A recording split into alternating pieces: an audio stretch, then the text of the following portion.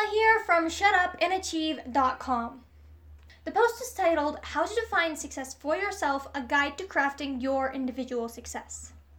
So, let's get into it. What point does a person cross to be labeled as successful? Here are two stories. Let's see if you can determine who is more successful. Haley is a CEO for a Forbes 500 company. She drives to the office in her Lexus and checks her to-do list on her iPhone 12. She has a 7-bedroom house and enjoys lounging by the pool with her picture-perfect family and friends. Yearly, she takes 3 months off to tour exotic countries and learn about their cultures. Jim, on the other hand, works as a maintenance worker from 9 to 5. He drives his truck to his clients' houses, fixing whatever it is they need fixed. He doesn't care about the latest technology. The last time he bought a new device was in 2005.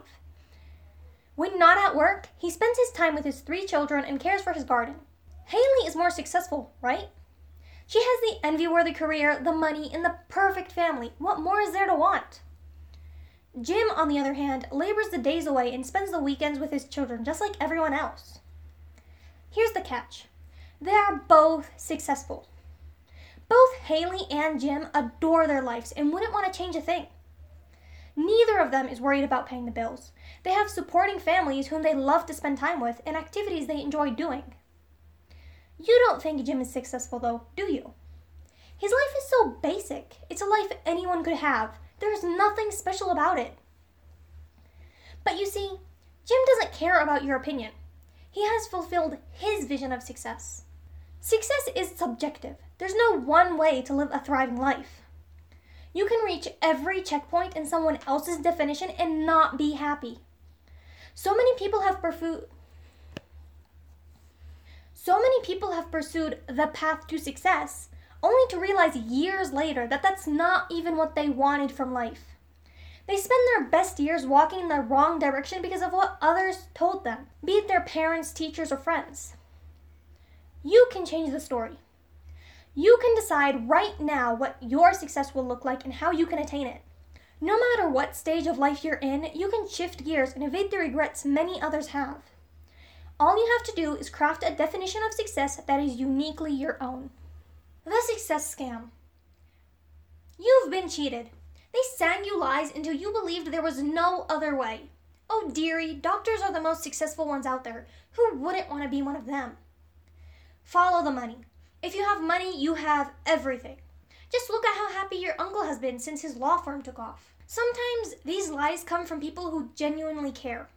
By feeding you these definitions of success, they are trying their best to guide you towards a happy life. Other times, the ones giving you the advice are doing it for their own gains. The fitness industry is a terrific example. While a healthy body weight is essential, they take it a step too far, convincing you that you will only be good-looking if you have a six-pack. Take a moment to think about what you were told about success. Where did those ideas come from? Go deeper and consider how those influences affected your life choices. That's not it. This is only one means through which the success scam takes a hold of your life. You are programmed to determine your worth by how others see you. If others think you're accomplished, then you must be. If your neighbor has a better car, you better work harder. We look at others' perception of us for validation.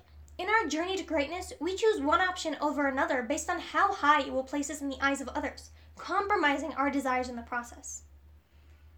Let's look at other ways success can be measured. The metrics of success. Success can mean a lot of things to different people. Yet every definition of success can be put into one of the 2 categories, external or internal. External metrics are ones that can be measured and viewed. Your wealth and your career are external metrics. You can base your success on this, and so can others. Internal metrics are entirely subjective. No one but you will ever know you've attained them. Examples of an internal metric is how satisfied you are at your work. These metrics are applicable to all of your life aspects. For example, in your career, an external metric might be your position or salary, whereas an internal metric is your work satisfaction. For your health, your external metric might be your blood pressure or weight, whereas your internal metric could be your energy levels. This raises the question, which metric is more important, external or internal? I bet you're expecting me to say internal, but that's not the case. Both metrics are important. Imagine having a job you love. You're happy when you go to work every morning, then you come back home and the lights won't turn on. You had spent $300 fixing your car so you couldn't pay the electric bill. Even though you love your job, it doesn't pay the bills, so you won't be satisfied with your life. On the flip side, you could be a top executive in your workplace. You're paid well, you have the position to be labeled as successful, yet you hate what you do. You hate the people you work with. You go home drained and unhappy. The first scenario has the internal metrics, but lacks the external ones, whereas the second meets the external metrics, but not the internal ones.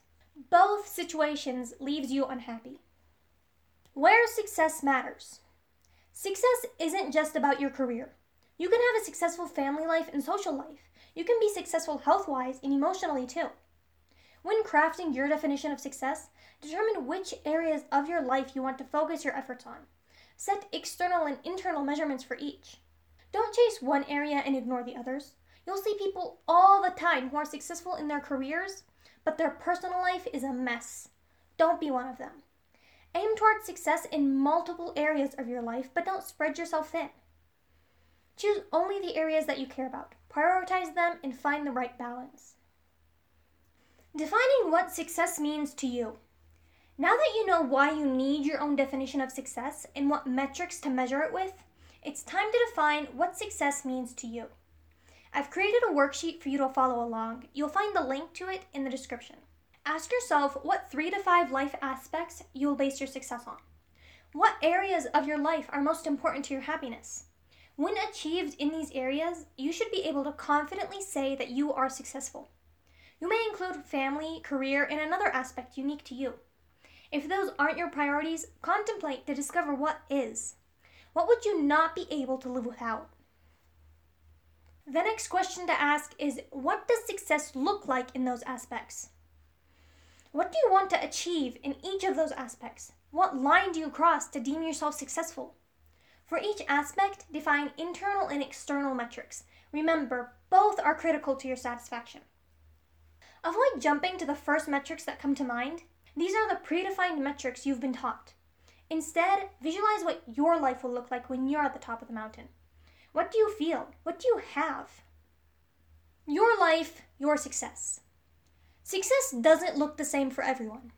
If you spend your life following the path to somebody else's definition, you'll reach and be unsatisfied. Like putting on your grandma's socks, it just won't feel right. Your definition of success now might not even match your definition 5 years from now. Success is subjective, and it changes as you do. Decide for yourself what you want your life to look like and what will make you happy. Life is a journey. Make sure you're headed in the right direction. Let's sum it up. Many people follow the definition of success that other people taught them. That definition is not what they want from life. Everyone needs to determine for themselves what success will look like, what will make them happy. There are 2 ways to measure your success, with external metrics, such as your salary or your position, or internal metrics, how your life makes you feel. To create your own definition of success, determine which areas you want to be successful in. What areas will you focus your effort on? Then determine external and internal metrics for each.